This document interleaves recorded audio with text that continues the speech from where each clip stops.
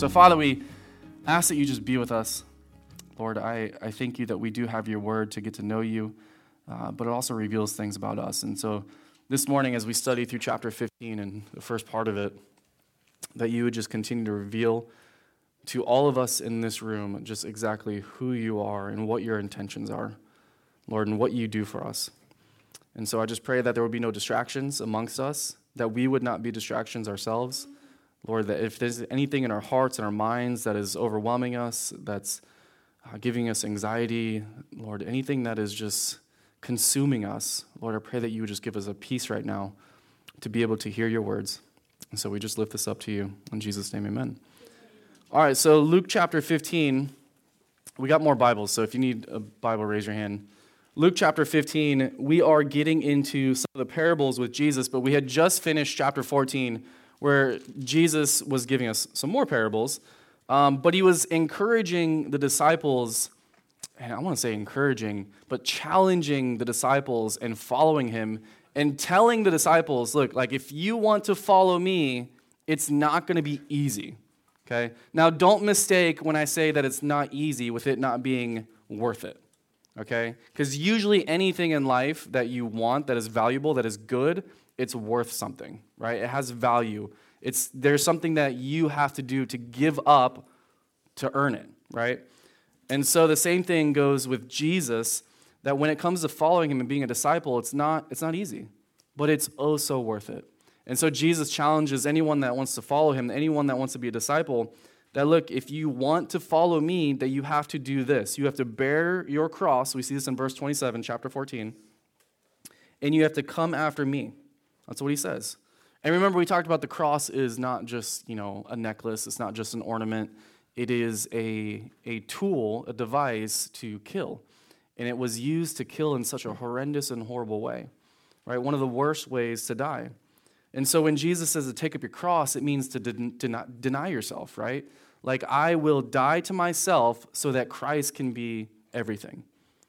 So take up your cross and follow him.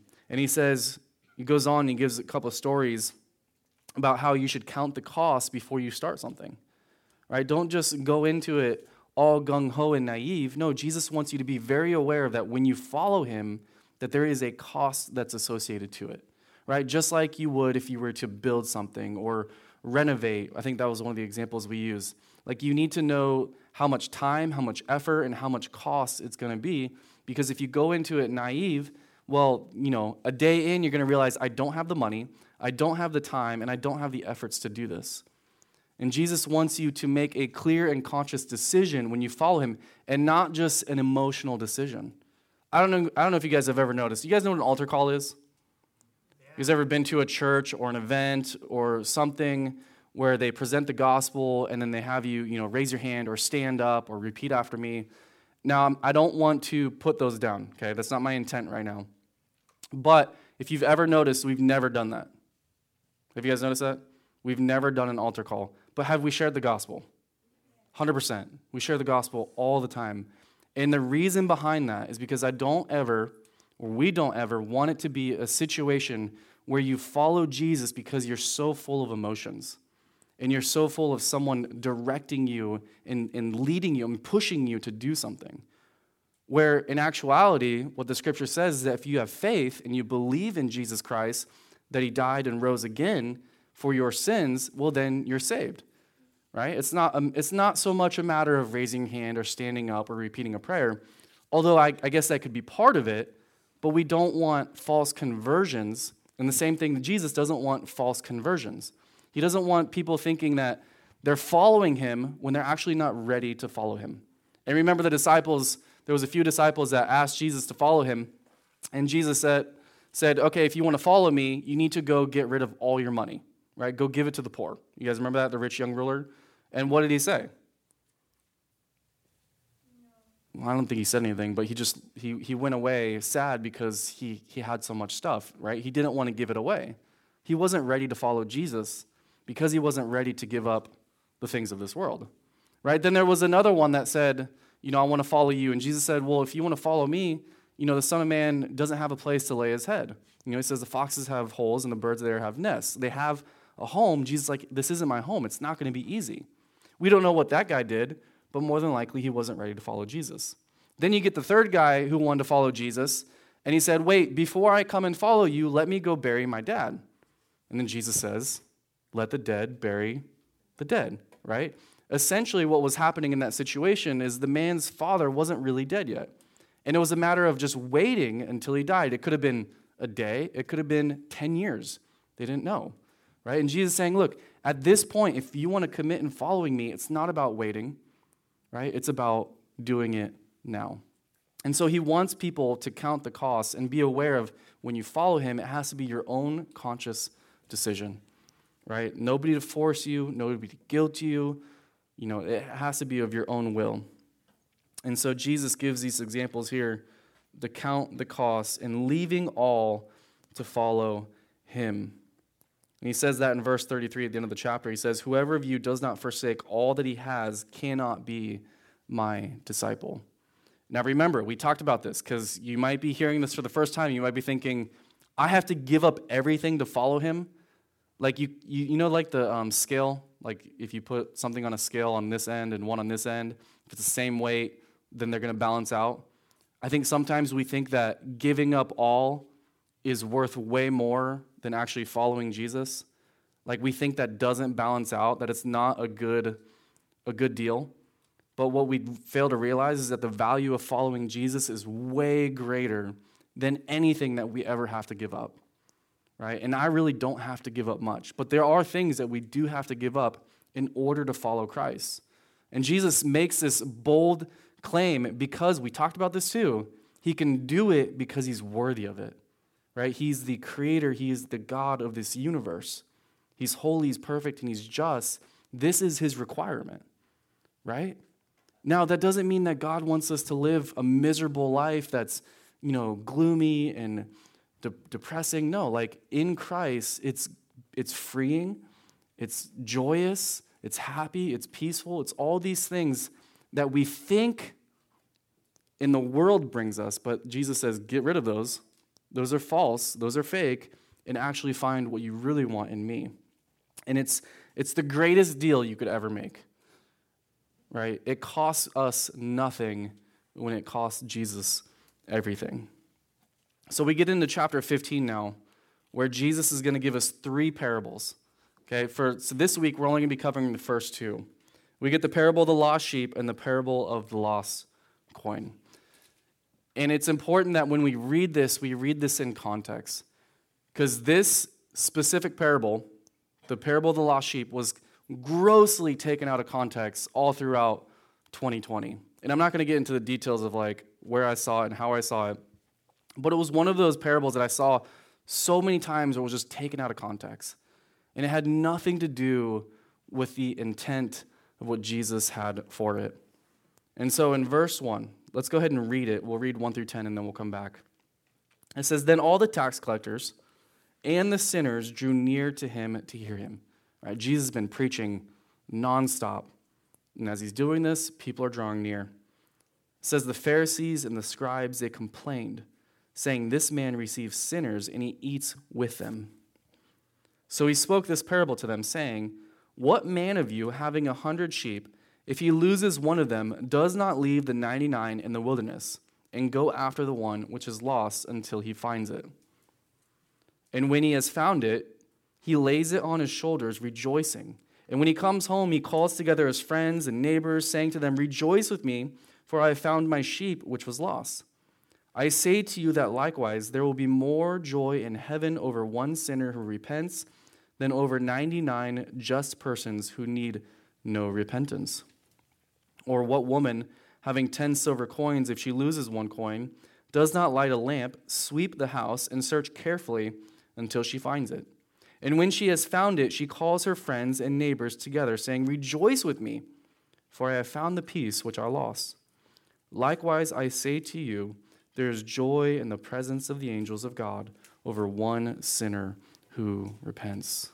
So Jesus, right? Jesus is God incarnate. He's perfect in every single way. There's nothing that anyone could find on him that was wrong, that was sinful. But he comes to save sinners. the opposite of who he is, right? Not in a perfect sense, but the opposite in the sense of that we ourselves are sinners. We are not perfect. We're fallen, right? And he's the only one who has the credentials to condemn sinners, and yet he's the one who chooses to come here and to pardon us as sinners, right? He's the only one that has the ability to say, this is what you deserve, and this is what you're getting, right? But he says, no, this is what you deserve, and this is what you're getting. And he says, you're getting me. You're getting grace. You're getting favor. You're getting love. Even though you don't deserve it, I'm giving it to you.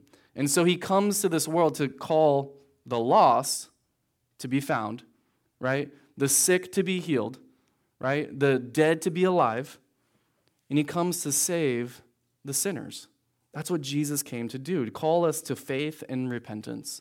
And we're going to talk about that a little bit as we move forward. What's the difference between faith and repentance? Okay, I'm not going to talk about it now, but we'll get into that. Because here we see over and over again that he calls those to repent.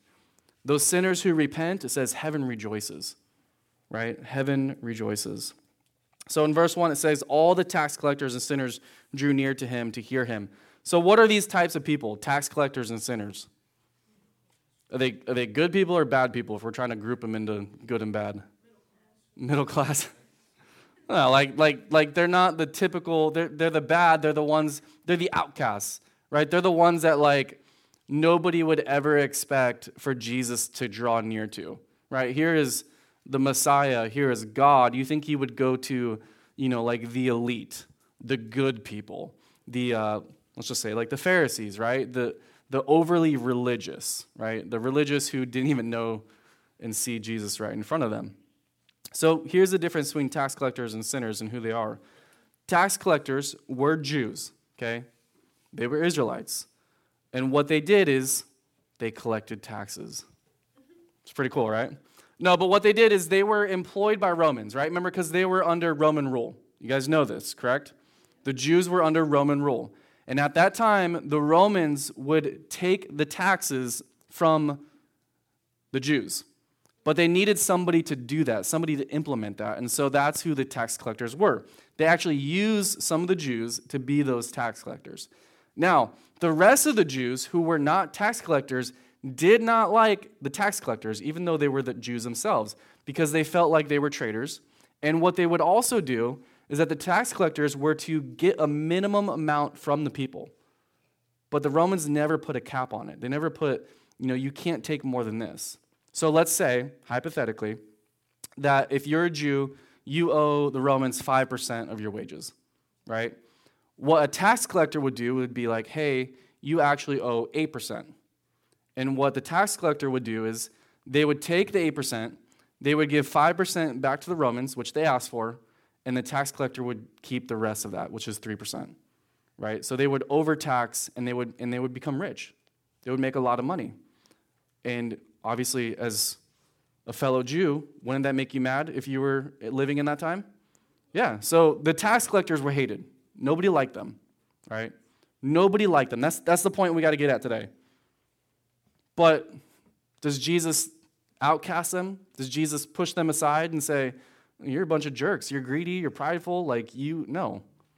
Then, not only do the tax collectors draw near to Jesus, but you also have sinners, right? And a sinner here would be, I guess, it could be a general statement of how we would call sinners, like we're all sinners, but it was a little bit more specific here in this sense because it was looked upon as people who didn't observe religious things. Like they would have to wash their hands before they would go in the synagogue. They would have to do certain types of rituals. And so the Pharisees would look at people who didn't adhere to these rules as sinners. And they had this little law, or this little saying amongst them as Pharisees that said, let not a man associate with the wicked, not even to bring him the law. So they had this rule that was like, okay, for these sinners, for these people who don't adhere to these religious rules, don't even hang out with them. Not even to the extent of sharing the law, or in our sense, the gospel with them. Isn't that kind of absurd? It is. And so they took it way too far. So we got these tax collectors, these sinners, and yet it says that they drew near to Jesus. Why do you think they're drawing near to Jesus? Don't you think it's the same reason that we draw near to Jesus? Yes. What is the verse where it says, it's your kindness that leads us to what? Repentance. It's the kindness of Christ that draws us near to him. It's his love, it's his mercy, coupled with what they're hearing, the truth and his authority. They're like, this is what we want, where they're craving it. Everyone else in the world looks down upon them. Everyone else in the world considers them outcasts and gross and hates them. Yet here's this man who comes with this message saying that God loves them and God can save them. So they draw near to him, right? In the same sense as why we want to draw near to Christ. And there's a promise given to us in James chapter 4, verse 8. It says, if you draw near to God, what happens? He'll draw near to you, right? Draw near to God, and he will draw near to you. It's not a matter of draw near to God and he'll save you. It's not a matter of draw near to God and he'll forgive you. Although those things are true and they can happen, but James gives us a promise and says, draw near to God and he draws near to you. And he says that because what we have with our God is a relationship, right? It's a real thing. That if I want to draw near to God, then he will also draw near to me. It's an intimacy that we have between man and God. And it only can happen because Jesus reconciled that gap that was between man and God. And because Jesus died for my sins, it now brings me together again with God. And if I draw near to him, he will draw near to me. We can have a close and intimate fellowship and relationship with God. But here's the thing, because you might think, how does that even happen? I've tried, it just doesn't seem like God's there. I wish, he would just walk through the door, yada, yada, yada. But James is very clear, sometimes it starts with you. The initiation starts with God when it comes to salvation. It's all him. If he didn't do what he did, and we'll talk about this as we go further, we would still be dead in our sins. It says that Christ died for us when we were ungodly, when we were sinners. We weren't out there, searching for God. Does this make sense? That it was all the initiative of God to do what he did. But now when we're born again, it does take effort on our part. You guys know that, right? There is a part in your life where you have to draw near to him. God doesn't walk away, doesn't move away. He's a patient God who's gentle and kind. But he'll wait for you, and he'll wait, and he'll wait. And he says, if you draw near to me, then I promise I'll draw near to you. And part of your effort is doing that. And the way that we can draw near to him is multiple different ways. It's getting rid of things, right? It's laying things down, like he asked his disciples. If you want to follow me, well, you got to get rid of these things. They're consuming you. Whether it's your time or your heart, you got to get rid of them. Maybe you need to start praying to him. Or even something as simple as reading the Bible, right? His word. God has spoken to you, and you have a chance to either listen to it and hear from him or not. And that's your prerogative. That's your initiative. That's your will, right? So if you think that, God doesn't do anything, well, remember, he's a gentleman, and he's waiting for you to take initiative on these things to draw near to him. And his promise coupled with that is that he draws near to us. So these sinners, tax collectors, they draw near to Jesus. They want to hear what he has to say. And as they're doing this, you have these self-righteous people who are standing outside of this. They see this happening, and do you think they're like, oh, that's awesome, sinners are coming to Jesus? No, because they have the wrong heart, right? They're selfish, they're prideful, they're greedy. Anything that is good apart from them, they don't like. And so what do they start to do? What do we do when we're selfish and prideful and greedy, and something good happens to someone else? Right? We see, a post on social media that so-and-so did this and this happened to them and they got this achievement. Can we be happy for them sometimes? Sure. Sometimes we're not because we're selfish and we're prideful and we're greedy. And so these self-righteous Pharisees and scribes, it says in verse 2 that they complained. Right? I think we do the same sometimes. Maybe not out loud. But, oh, gosh, Becky just won another award again. She's such a know-it-all, right? That's what we do. rather than being excited. And so when it comes to the spiritual sense of it, when it comes to the salvation, man, we should be super stoked when people come to Jesus, regardless of who they are. That we should be unlike the Pharisees, who they started to complain and they say, this man, speaking of Jesus, receives sinners and eats with them. Like, ew. How many of you guys have been to Atlanta or Philadelphia with us on a mission trip? Okay, great. So those two ministries, they're super interesting because they deal with the homeless. And majority of the time, they're homeless because they're addicted to drugs. And typically when that happens, their whole appearance changes. Their health, their what's the word for like cleanliness? Hygiene. Their hygiene is like it's gross. Honestly, I'll just be honest with you. Especially in Philadelphia, for those of you that have gone to Philadelphia with us, it is one of the worst strips that you will see in all of America when it comes to drugs and homelessness. Okay, people with open sores, haven't showered in years. I mean, it's bad, right?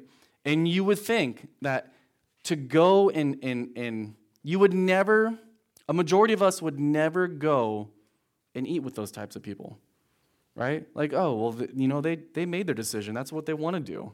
They're gross. Like, I don't want them touching me, right? They have diseases. They stink. They this, they that, right? That's typically how we would see them and how we would view them.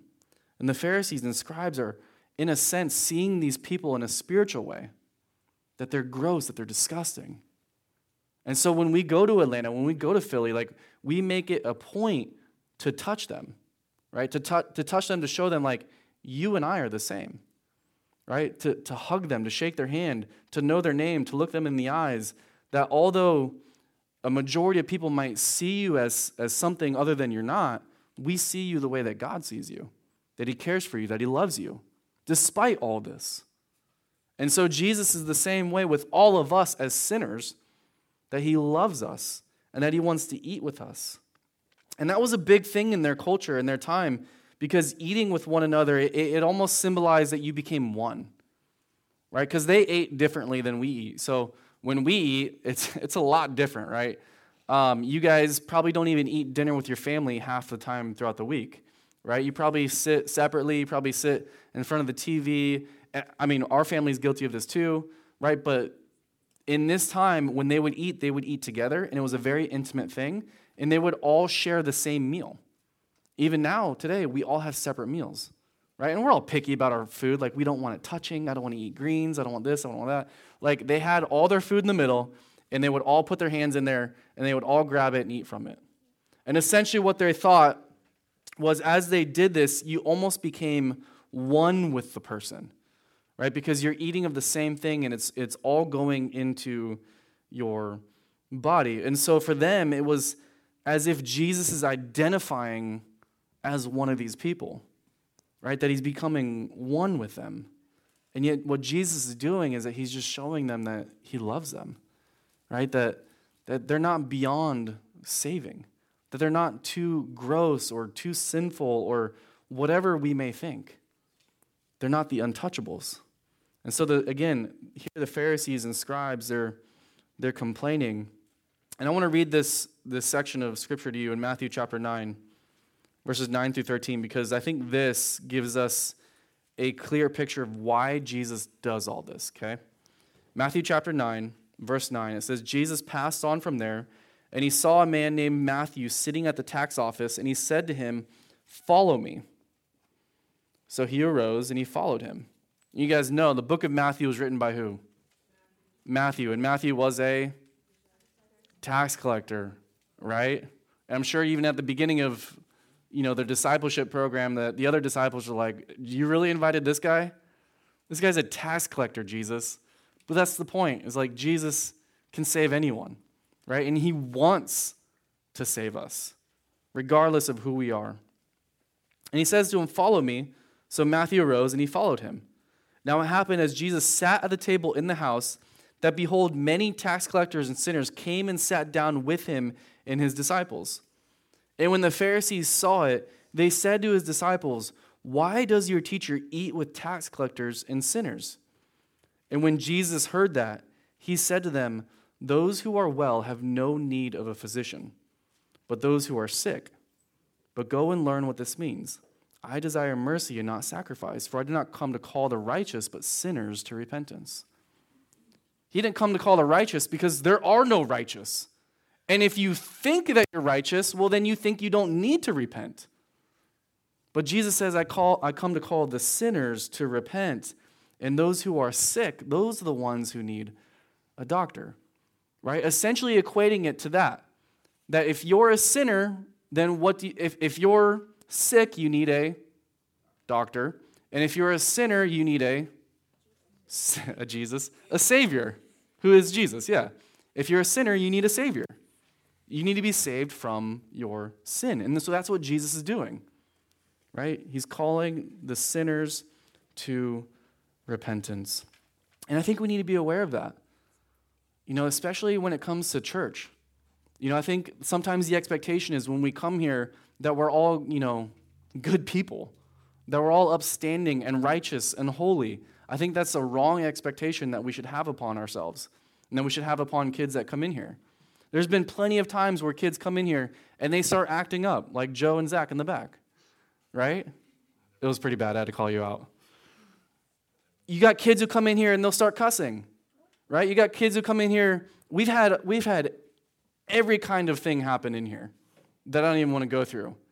But what do? Do we kick them out?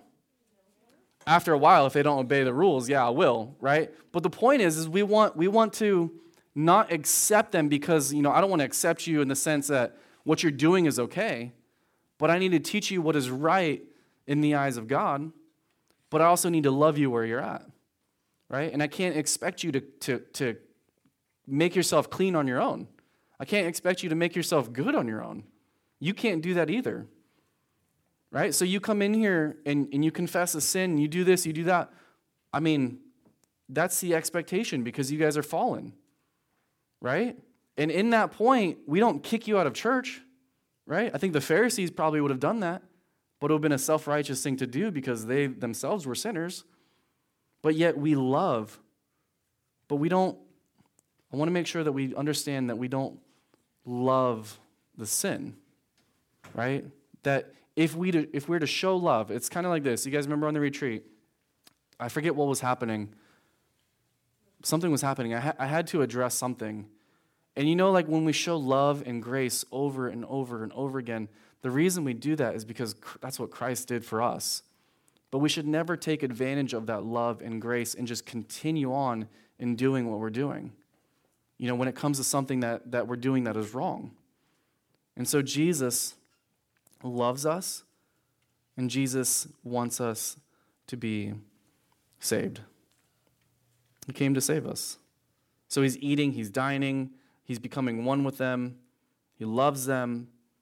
And again, we got the Pharisees, the scribes who are complaining, and it says here that they are complaining that Jesus is receiving sinners. This word in the Greek, it means to take up, to welcome, right? So a kid comes in here who's, not, acting up, well, we're going to receive him and welcome him. Even though it might be awkward to some of us, no, we're going to receive him and welcome him or her, right? To love him. Because Christ can reach anyone. Right? We receive and welcome anyone that walks through these doors. We've had many kids who come in here who have struggled with sexual identity, right? Many kids who claim to be gay or whatever claim they make, right? Now, what would we do? What would your parents expect, right? I've had so many parents email me or call me or ask me before they even came to the church, is your youth group a good youth group? Are there kids in there that are good kids? Because I want my kid to find a group of kids who are also good so that, obviously they don't want their kid to be acting a fool, right? And I'm like, what do you want me to tell you? You want me to tell you that these kids are angels? That they're good? No, they're not. I can't control them. Does this make sense? We gotta show grace and love towards one another and understand that we're not all perfect. And so we receive because we want you to know the gospel, and the gospel then is transformative. The gospel then, once it's received, once you become alive, well, God can do an amazing work. And then there's that challenge of sanctification that, yeah, I do change my ways. I don't identify in these things of the world anymore. I don't, curse anymore. I don't watch these things anymore, right? And it's not a matter of becoming good because that's what I need to be. No, it's a matter of becoming good because you have the Spirit of God in you, and it's because He is good, right?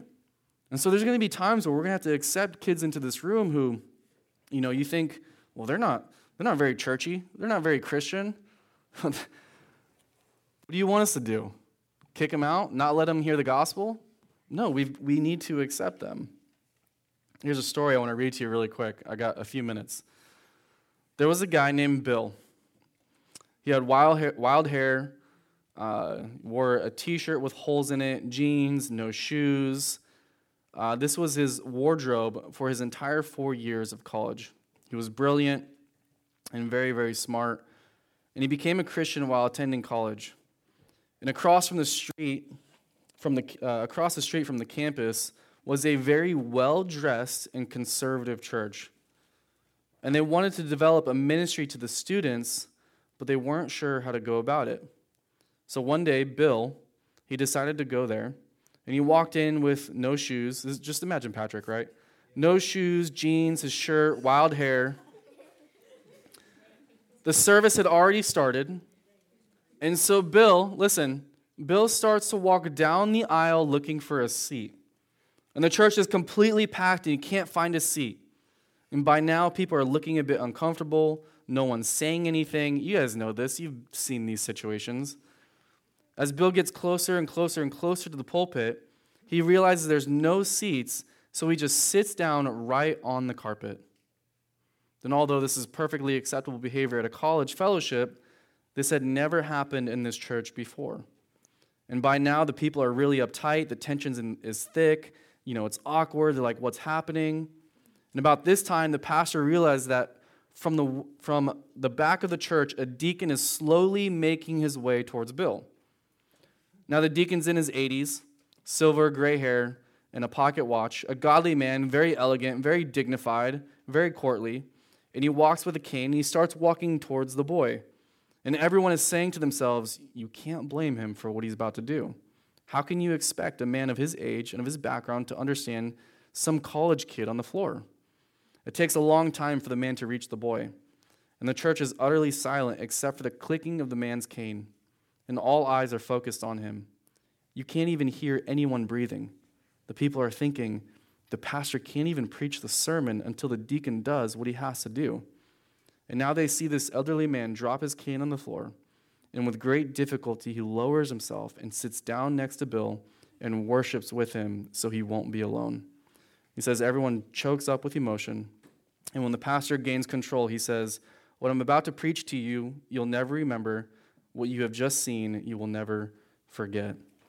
And I think that's a great story to just display the grace and the love of God towards sinners, right? We usually want to outcast people when Jesus says, no, I came so that no man should perish, right? No man. And God is no respecter of persons. He sees us all the same, and he loves us all the same. And that love that he has for us is a lot. And so regardless of our background, regardless of what we look like, regardless of what we've done, regardless of what we smell like, all the things that we judge each other on, Jesus says, I love you. I died for you. But he also tells us that it's the sinner who repents. It's not the righteous. And so we need to be careful that when we come here on Sunday mornings, that we don't see ourselves as so righteous that we don't show love towards others. Because it's the righteous who don't need grace, because we think we don't need it, right? It's the proud that don't receive grace, because we don't think we need it. But it's the humble. It's the one that recognizes himself or herself as the chief of sinners, right? We're talking about Paul, the Apostle Paul, who wrote a majority of the Bible in the New Testament. He says, I am the chief of sinners. He says, I am the least of these. I mean, here's the guy who, if anyone were to judge, would say, this is, the most righteous man that we know.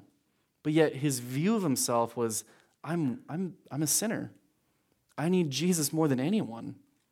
And so with that idea, with that view of himself, it saw himself lower than other people, which esteemed and put other people higher than himself, which is love, right? Which is love. It's an unselfish thing. So Jesus goes on, he speaks this parable, verse 3. He says, what man of you having 100 sheep, right? Now, none of us own sheep, none of us are shepherds, but in this time, this was their occupation. Everyone understood what Jesus was saying here. He says, which of you, having 100 sheep, if he loses one of them, does not leave the 99 in the wilderness and go after the one which is lost until he finds it? Now, for Hebrews, for the Jews, they were shepherds from all the way back to Abraham, Isaac, and Jacob, right? It was ingrained in them. So Jesus used this analogy to speak to them in a clear and precise way. And even then, they still had shepherds. And it's interesting that Jesus would use this, and he would say, which of you having 100? Because 100 sheep was a good amount to have. Now, bear with me. If I had 100 sheep and I lost one, I'd be like, well, 99's not bad, right? I'm like, sorry, dude, right? When we go on retreats and we bring 100 of you, and I come back with 99, I'd be like, that's pretty good. I'm not going to lie. That's 99% of you I brought back home. That's a passing grade. So for me, or a shepherd, I'm sure that's how a lot of them would think and feel. But the idea here, again, contextually, this is about a savior. Okay, this isn't really speaking about a real scenario with a shepherd, although we're getting an idea with this analogy.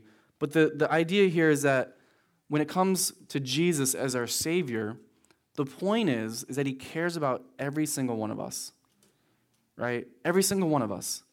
Even though our world just topped and just hit 8 billion people, it's not like Jesus is running out of love and that it's, well, I only have love for, 5 billion people, or it's any less because there's more people in the world. No, he cares about every single one of you. And I think sometimes we think that we get lost in this world and that God doesn't know us, God doesn't care about us. But no, if he wouldn't be God if he didn't know everything about you. He wouldn't be God. But because he's God, he knows everything about you.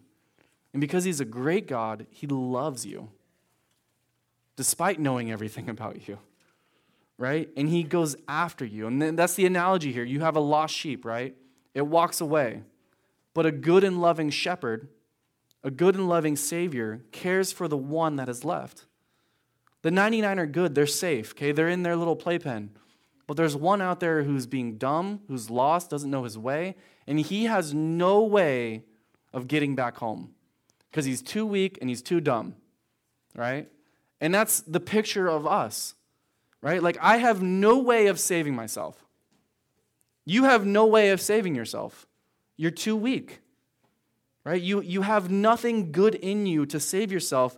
So it has to be the initiative of the shepherd. It has to be the initiative of God who comes to save us. And thankfully, we have a God who does that. He goes after the one that is missing from the 100. It says in verse 5, and when he has found it, speaking of that lost sheep, he lays it on his shoulder and he rejoices. And when he comes home, he calls together his friends and neighbors, saying to them, rejoice with me, for I have found my sheep which was lost. So Jesus grabs us where we are, and he puts us on his shoulders. A place where he does all the work, right? He does the entirety of the work. He picks us up where we are, wherever he finds us. Wherever he finds us, he picks us up because he loves us, and he does the work of carrying us back home. He knows how to get there. He has the strength to do it. And I'm glad he does that because Romans 5:6 says this, for when we were still without strength, in due time, Christ died for the ungodly. God didn't die for me when I was righteous. He didn't die for me when I was strong. He didn't die for me when I was godly. He didn't die for me when I was good and perfect. He didn't die for me when I had the ability to save myself. No, it's the complete opposite. I had nothing in it of myself to save myself. And so he took the initiative to save me. In verse 7, it says, I say to you that likewise there will be more joy in heaven over one sinner who repents than over 99 just persons who need no repentance. So I think Jesus adds this at the end of this, as well as the end of the second parable in verse 10, that this is an analogy. It's a parable, right? It has a biblical truth behind it, but Jesus also has to couple it with this important biblical truth, that there has to be repentance. There has to be repentance. There has to be one thing on your part as a human being that you have to do to be saved. Do you know that one thing? What you must do? What is it? Thank you. It's have faith. It is the one thing. There's nothing else.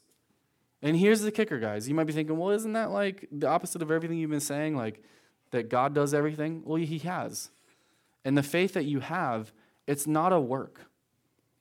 Because the faith that we have is a gift from God, is given to us. And that faith gives us grace, which is unmerited favor. Now you might be thinking, well, then why doesn't Jesus say here in the parable, have faith and you'll be saved, right? But no, he says this. He says there's more joy in heaven over one sinner who repents. So which is it? Do we as people, are we saved by our faith, right? Because that's what Ephesians tells us. You're saved by grace through faith and not of works, right? And the grace that we receive is a gift of God. Or is it repentance, right? Which one is it? What do you guys think? It's both.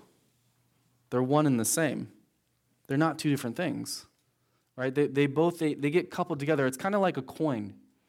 You guys know what like a coin is, right? A quarter. What's on one side of the quarter? What's on the other side? Two different sides, right? Still one coin? Yeah? Still one coin? Correct, right? That's kind of how faith and repentance are. They work together. They're one and the same.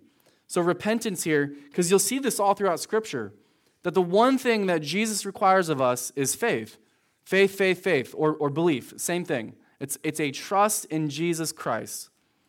But then you'll get into other verses that will say, well, you must do this, and that's repent of your sins, right? John says that. John the Baptist, the kingdom of God is here. Repent of your sins.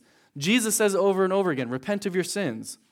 Well, here's the thing. We need to have a good definition of repentance, a good meaning of repentance. And this is what repentance means, guys. This is what faith means. To trust. This is what repentance means. To change your mind. Okay? Faith is to trust. Repentance is to change your mind. Okay? It's not to wash yourselves and make yourselves good and to stop sinning. That's not what repentance means. I think that's what it leads to, but it's not what it means. So we have to trust and we have to change our minds. So how does this then work?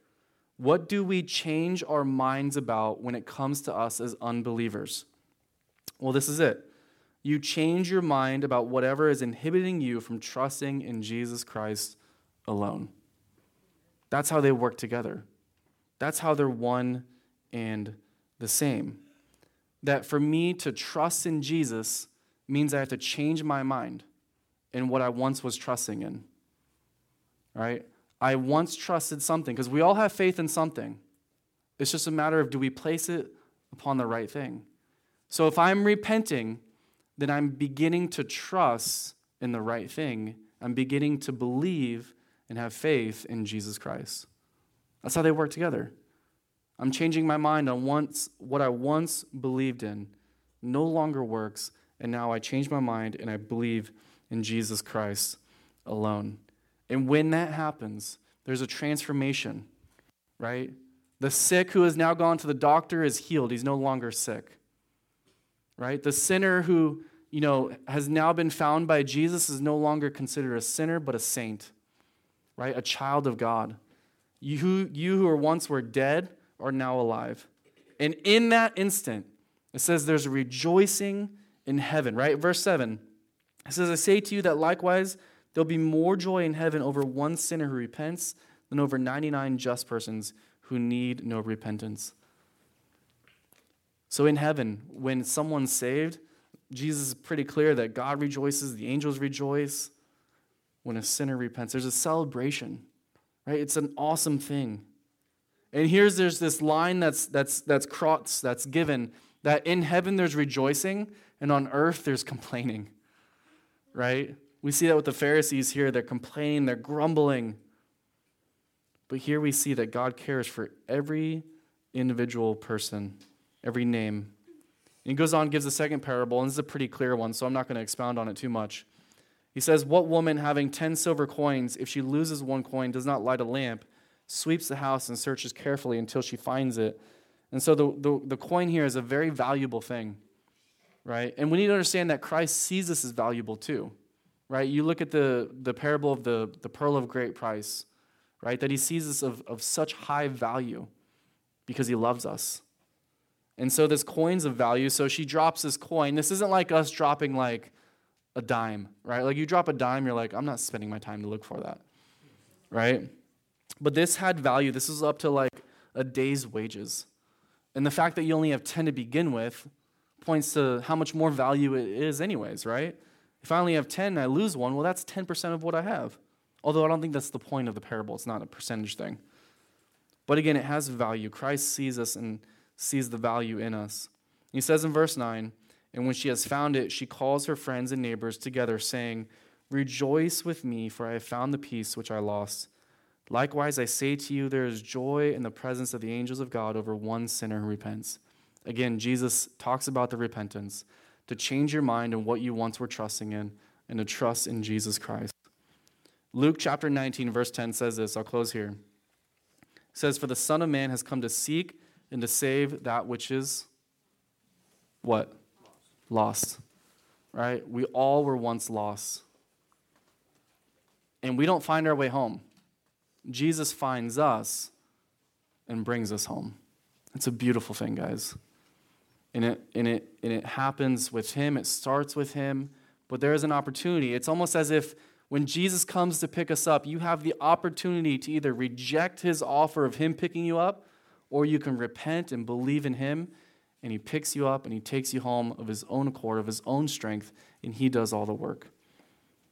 Let's pray, and then what we're going to do is we're going to break out for a few minutes. So, Father, we thank you for this morning. Thank you for your word. We thank you for the love that you have for us, the fact that you care for us. You know every heart in this room. Lord, it just says in your word that you even know the hairs of our head. Lord, that you know every single finite detail. And Lord, yet you still love us. And so I pray if there's anyone in this room who feels unloved, who feels, just lost in this vast world, Lord, that they would know and understand the kindness and love and the intention that you have for us. Lord, that your intent for coming here was to save us, to redeem us, to bring us back to you, because that is how you created us and what you created us for. And Lord, help us to find our purpose and our identity in that and nothing else. So we love you, we thank you. In Jesus' name, amen.